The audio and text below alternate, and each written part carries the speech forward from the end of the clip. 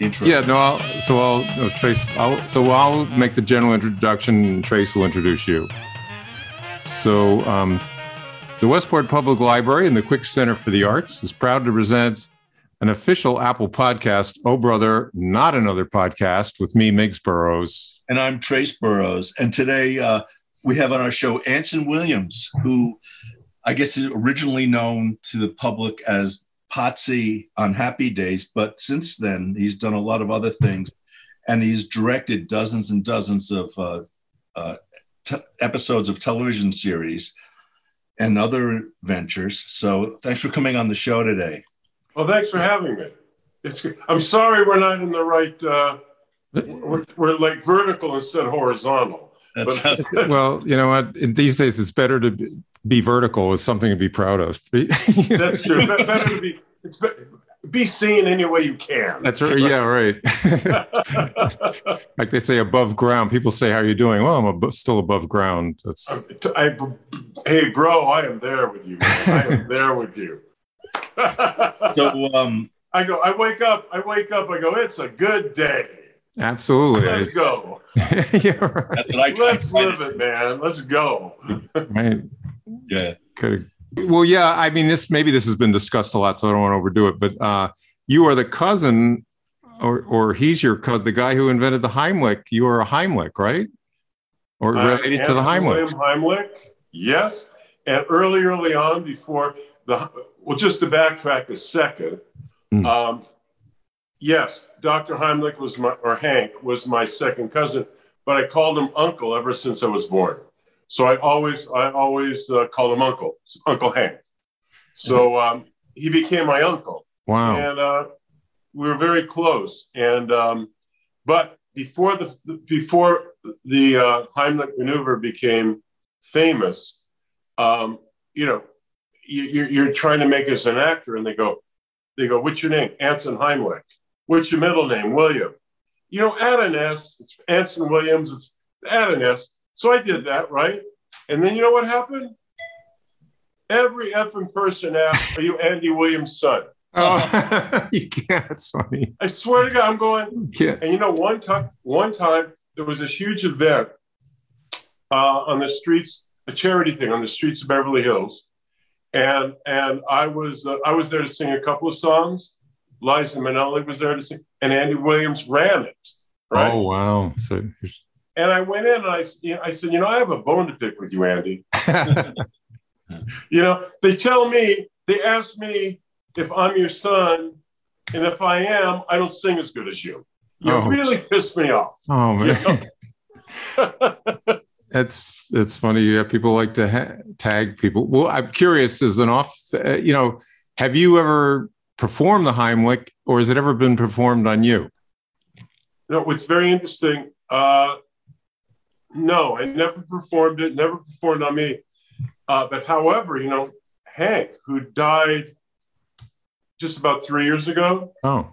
But he's at 96 years old, right? He happened, and he was in a retirement community, and a woman was choking as he was having lunch in their commissary or their restaurant. Right. At 96 years old, he saved her life. First time he ever did it. Are you serious? On anybody in a real situation. Wow. At 96. And here's another story, guys, that very few people know about. And this is interesting. Someone should actually do a bigger story on this, because Hank had a hell of a time getting the maneuver out there publicly, because he had a real conflict with the Red Cross. Hank was always an activist, and his wife was Jane Murray. One of Arthur Murray's twin daughters. Oh. And he married her. And Jane was a pioneer in alternative medicine. She wrote the book, What Your Doctor Doesn't Tell You. Look her up. I mean, yeah. I know. Broke it out. And it was a big influence on Hank, because Hank was head of the Jewish hospital at the time. He was a chest surgeon. And she really opened him up looking into alternative ways to help people. It's not always medicine. There's sometimes homeopathy, something else, whatever. But it opened them up to other ways to treat people. And that's what really started the Heimlich maneuver, because friends of theirs, someone died because they choked to death. And he started researching slapping on the back. Said, all you're doing is lodging it. And he started. So anyway, but there were some other things going on with the Red Cross, because that made a huge conflict between them as an activist. And I don't really know exactly what the problem was, but they didn't like each other. And the Red Cross refused to even begin to accept the Heimlich maneuver. In fact, they put press out denying it and to keep slapping on the back. And Dr. Heimlich was having a very difficult time getting it out there because of the politically sizing of the Red Cross. I mean, the media will go to they'll go to the Red Cross before. No one knew Dr. Heimlich. Yeah. And he would get out regional, put PR here and there, and people saying it saved their life, but people listen to the Red Cross, and it just wasn't going anywhere. He was very, very frustrated. And one day he came to visit me in California, and he's on the Happy Days set. And this is basically the story is Happy Days actually was a huge proponent of saving lives. Oh. What happened was he's talking about what's going on, and I didn't have a lot to do that day. So the phone rings on the set. It's the Merv Griffin show. And I had done the show a couple of times before, and someone had dropped out that night. So last minute, they asked me if I would be a replacement. Can you just come on and, sing a song? We'll interview you. It would be a really nice favor. And I thought naively, oh my gosh, I'll get Dr. Heimlich.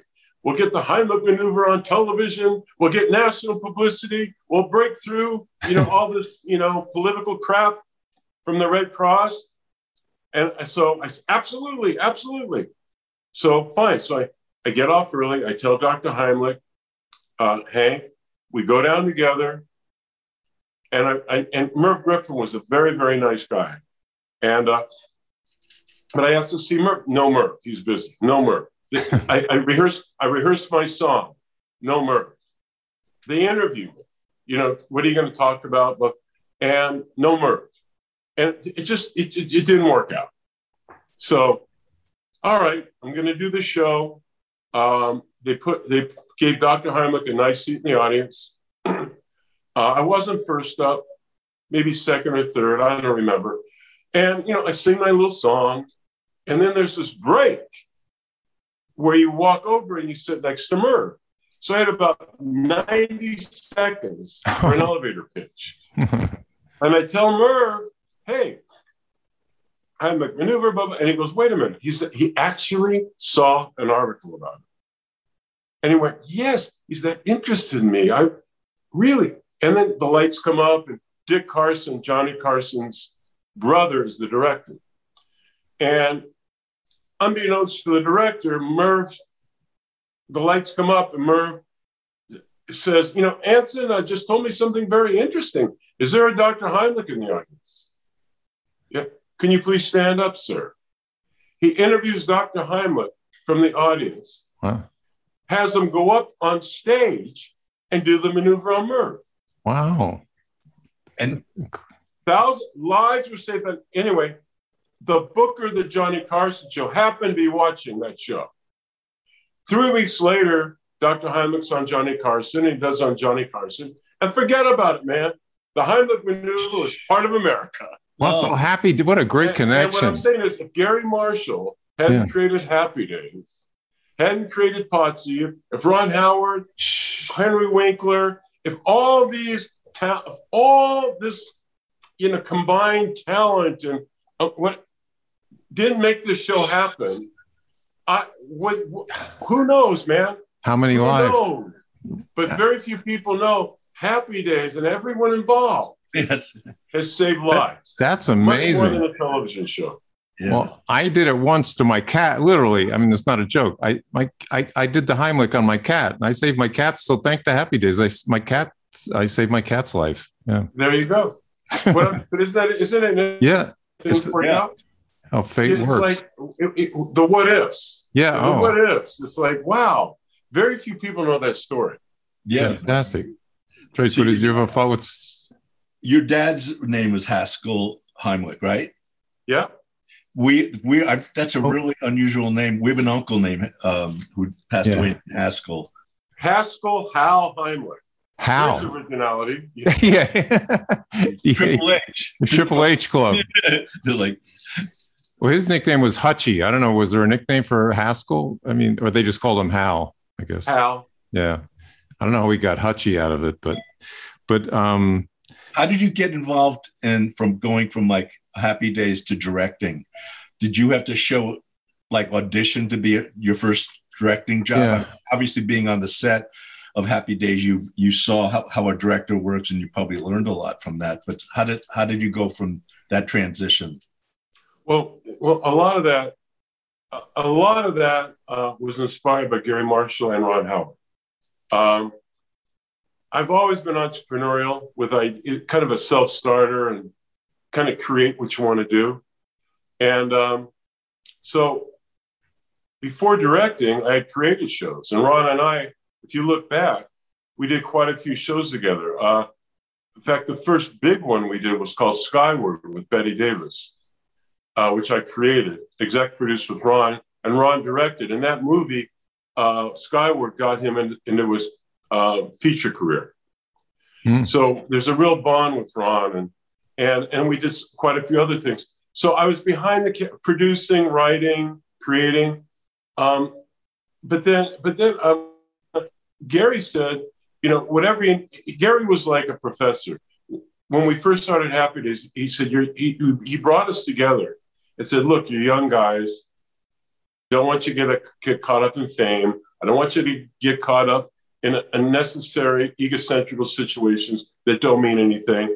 He said, if you want to learn to write, come to the writing sessions.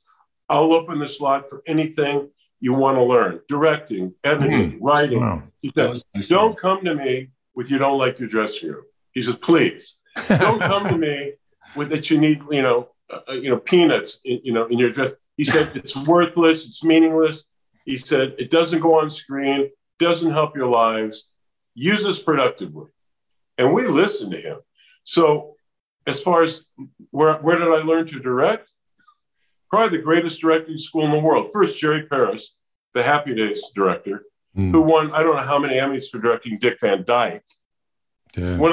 Probably the most brilliant director in television history, literally. I mean, I've known a lot of people. This guy was off the map with just instantaneous brilliance. So what is funny? I know stuff you can't learn this stuff. I know that's from his heart. So then, and he played Jerry the dentist on Dick Van Dyke. He also was an actor. Oh, so I learned a lot about comedy from Jerry. And then, Polanski's directing Chinatown. Some scenes on the lot. I shouted him. Hey, I literally, I'd ask questions. The guy, he'd get pissed, but I'd ask questions. And there's Nicholson, I'm learning. And then there's John Schlesinger doing Day of the Locust, man. I'm next to him, and I'm like, God, I'm asking 82 million questions. Then I'm starting to produce. Ron's directing. I'm asking Ron 82 million questions. So, and no one gave me a break. I created the shows. My first two, I created it, I exec produced it, and I hired myself. Second one, Lone Star Kid, starring James Earl Jones, Charlie. I mean, it was actually a big deal for WonderWorks, which is on PBS. Wrote the script, exec produced, hired myself. Then I had the credibility where I finally got hired. I finally got, but I'm saying don't expect someone to roll out the red carpet, man. Yeah. You got to go out there and you got to make it happen, Yeah, people And that's think. how I started directing career. I also knew deep down, the acting thing, you know, you have to be very clear about your abilities. And it's really a fortunate gift. And if you keep going, you'll suck. You know, so it's really, it's a very good opportunity to change paths where God, this acting is wonderful. I learned so much, and now it's time to switch over. And I did. I went behind the camera, and best decision ever. Yeah. And from that time, I've been as far as not feature-wise, not much. A nice film I did for HBO, but mostly television. And it's just been a very satisfying, fun career directing television. And I'm very fortunate. I know what film directors do. Is it the same thing for television, or do you have different A film directing, you'll live a longer life. Film directing, you have budgets and you have time. Yeah. And it's like, and you do television, it's like, first of all, there's a couple of hits that can make you or break you when you do a television segment. One, you're working for somebody else. A showrunner comes in and there's a line producer. All the line producer cares about is right? That's it. Yeah. You finish your episode. You're a hero to the line producer. You're like gold. You've come under budget. But then 2 weeks later, you have to show your director's cut. Runner who wants Gone with the Wind, right? They don't know. They don't know you were limited. They don't know that you had only an hour. It better satisfy them too. So that's your second hit. So you got to please both of them, and that's the challenge as a director for television. And believe it or not, they don't have it on. It's not. It won't Google up anymore. Used to be, you go lifespan of a film director, and what came up which included production managers, assistant ADs, and directors, film and TV. 57 years old was the average lifespan. Oh my God. And most of the deaths. Career lifespan or life lifespan? Like die. God. And they, so anyway, and you look through it, 90% of the death of television people, because it's so pressure filled. You're so vulnerable. I mean, 100 people answer to you, but you're the guest, and any problems go to you. So you really have to have a real good approach to not letting it eat you up. Yeah. So television. So I'm saying it's television, very, very pressured job as a director. But I learned that I just got to the point. You know something? I'm doing the best I can do. I'm putting everything in it I can do, and I know it. And F you if that's not enough. Fire me. And once you have that attitude, it's like there's total respect. Oh yeah. It's total respect, because you're going, hey, you have confidence in yourself, you have confidence in your abilities, and I'm not playing that game, and if it means not working for you again, so be it. Don't need it. And boy, in life, with respect, in life, that works very, very well. Don't be weak. Don't be weak. Don't be a bully. Be confident.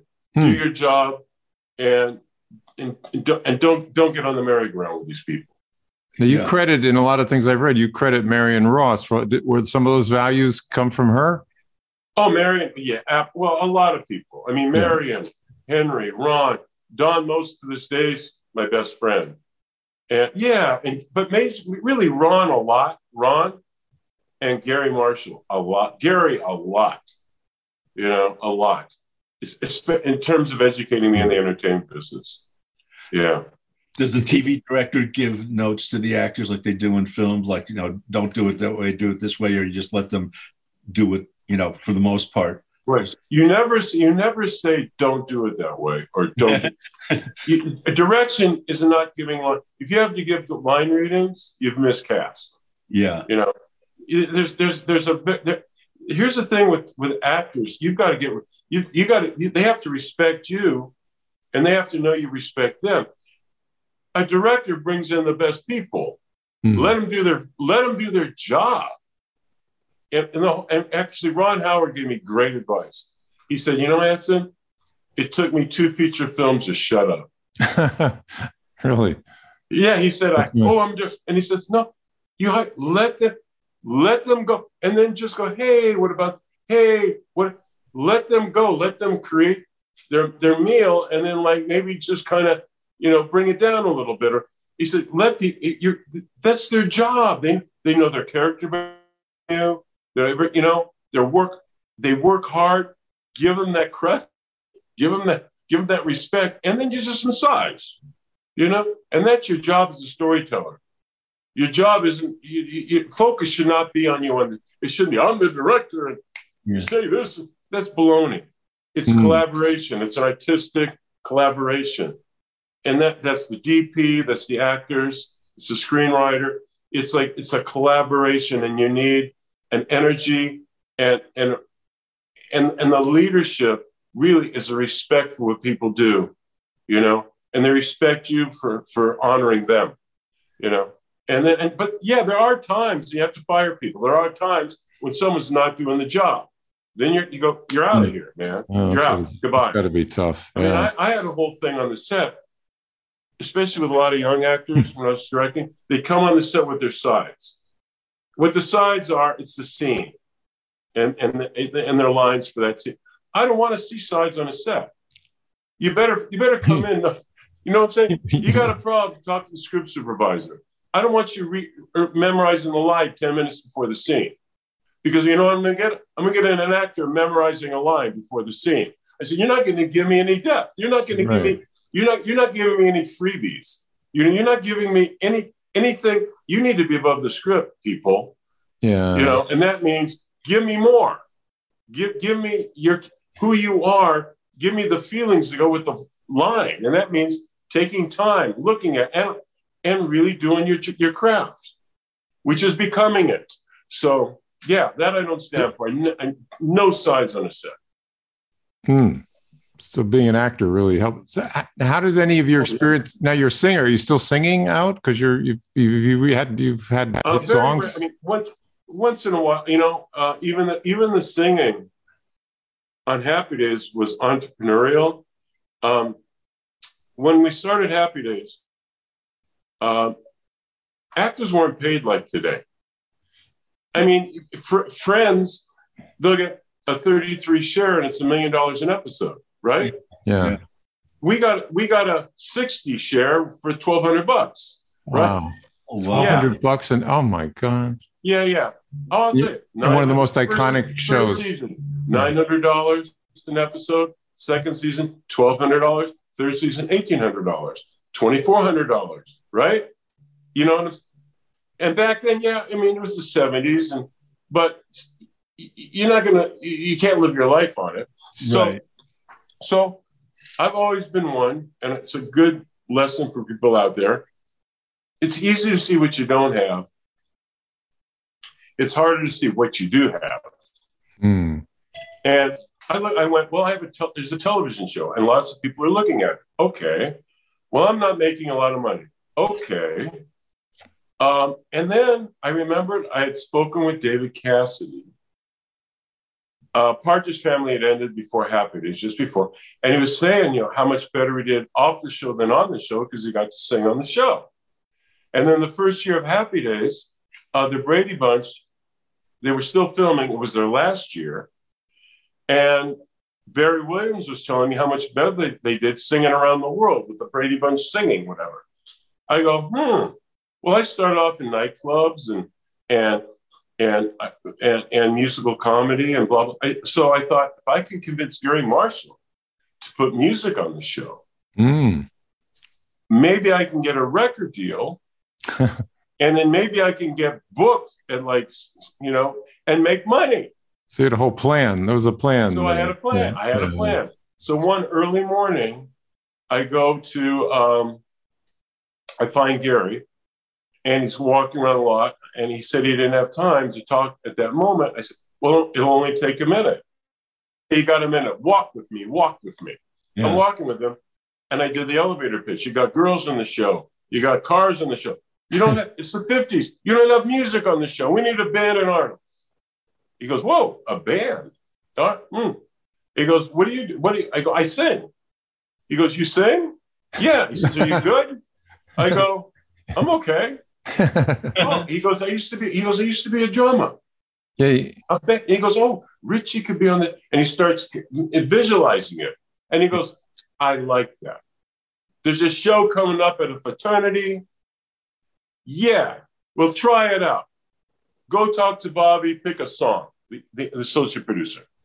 Great. I'm walking away going, I just changed my life, man. I'm singing on national television in front of millions of people. Yeah. I'm going to make it. Then I hear, he yells to me, but you're singing to a bulldog. I go, what are you talking about? What? You're singing to, he goes, no. I figure you're good.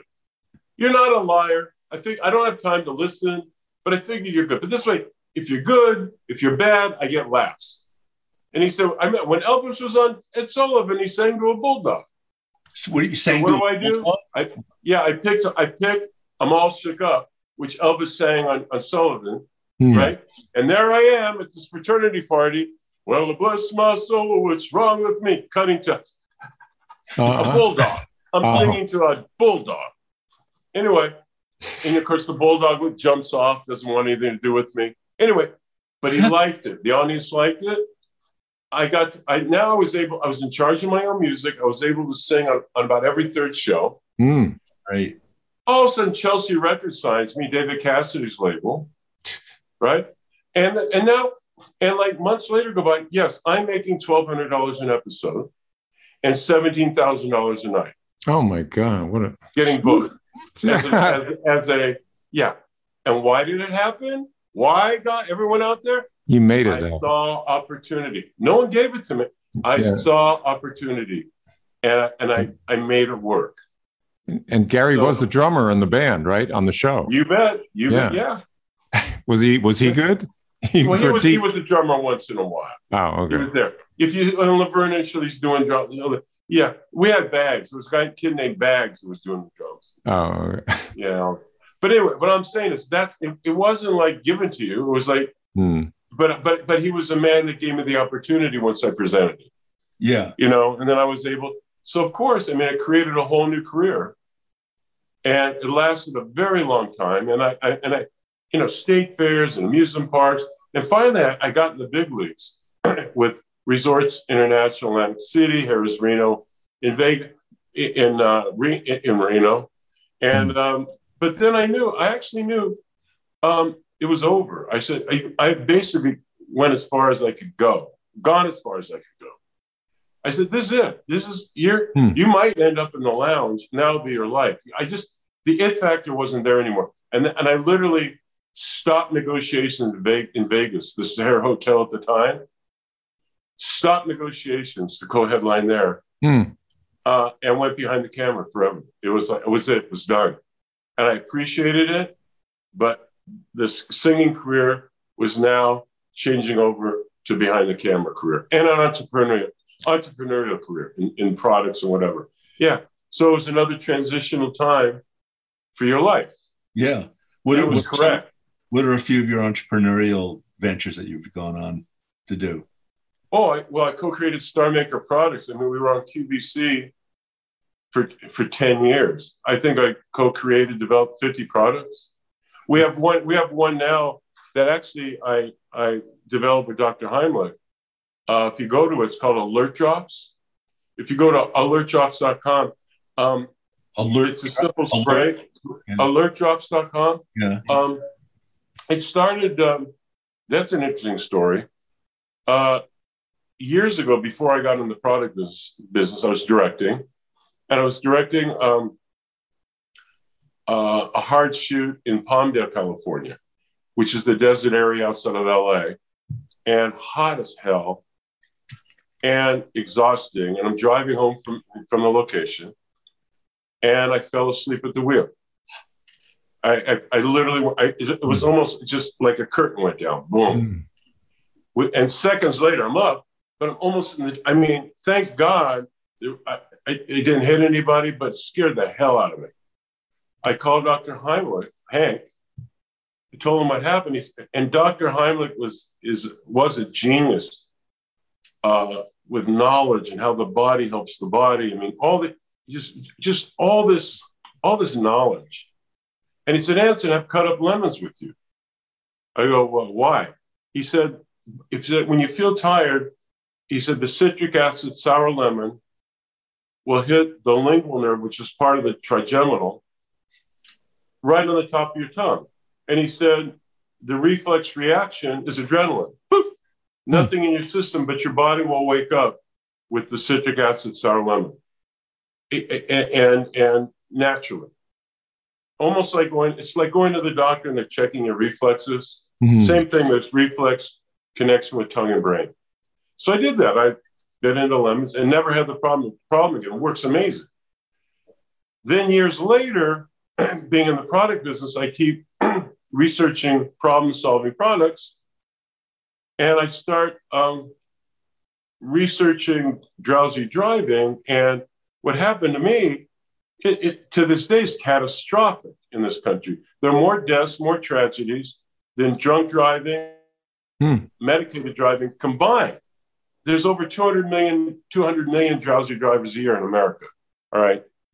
1 out of 5 admit to falling asleep. So imagine the deaths, the tragedies, the whatever.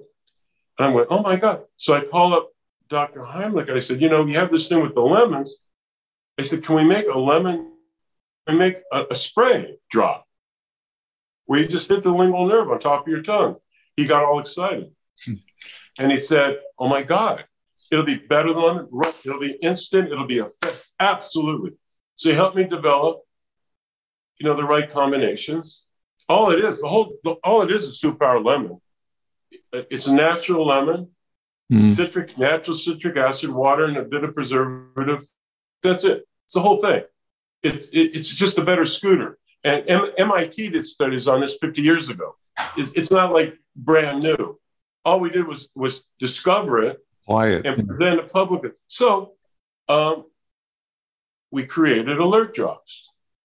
And already we've saved thousands of lives. The United States Congress has honored us, California State Senate, City of LA, Police Department. It's used on sets all over the world because even Deadline did a whole front page story on exhaustion in the movie industry and recommended Alert Drops. Because we found out, yes, drowsy driving, but we found out exhaustion is even a bigger deal. So Alert Drops helped it. So we donated thousands the last 2 years to the heroic front care health workers. Oh yeah. They're working 16, 17 hours a day. We gave them thousands. College students staying up all night, cramming. They're taking all this crap, really unhealthy things. Even caffeine, it takes 20 minutes to take effect, and you need too much of it. Screws up your sleep pattern, screws up your heart. It's not an abundance of it's not good for you. And they start doing Alert Drops.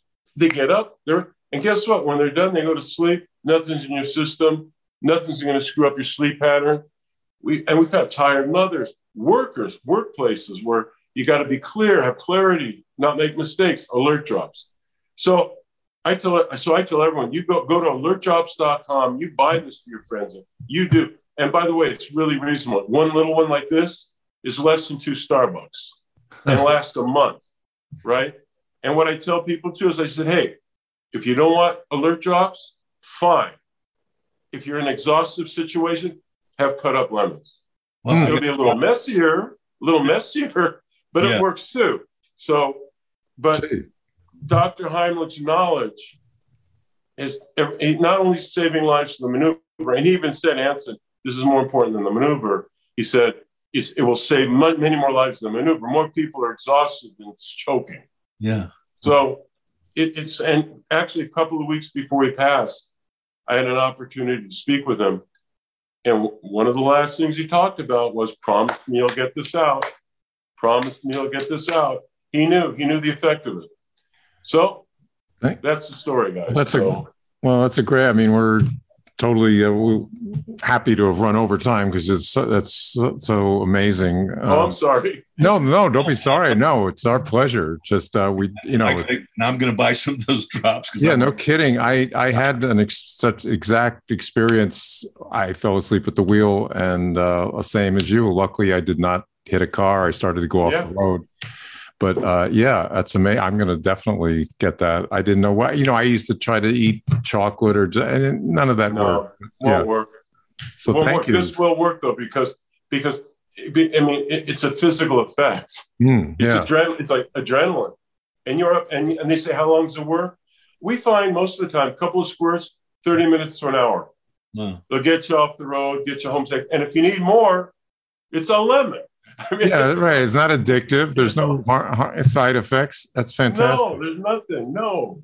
Well, this has been great. I mean, it's fantastic. The whole connection and the life-saving impact of you and Happy Days and everything is just amazing. How the life turns, and you've turned it into a lot of positive things.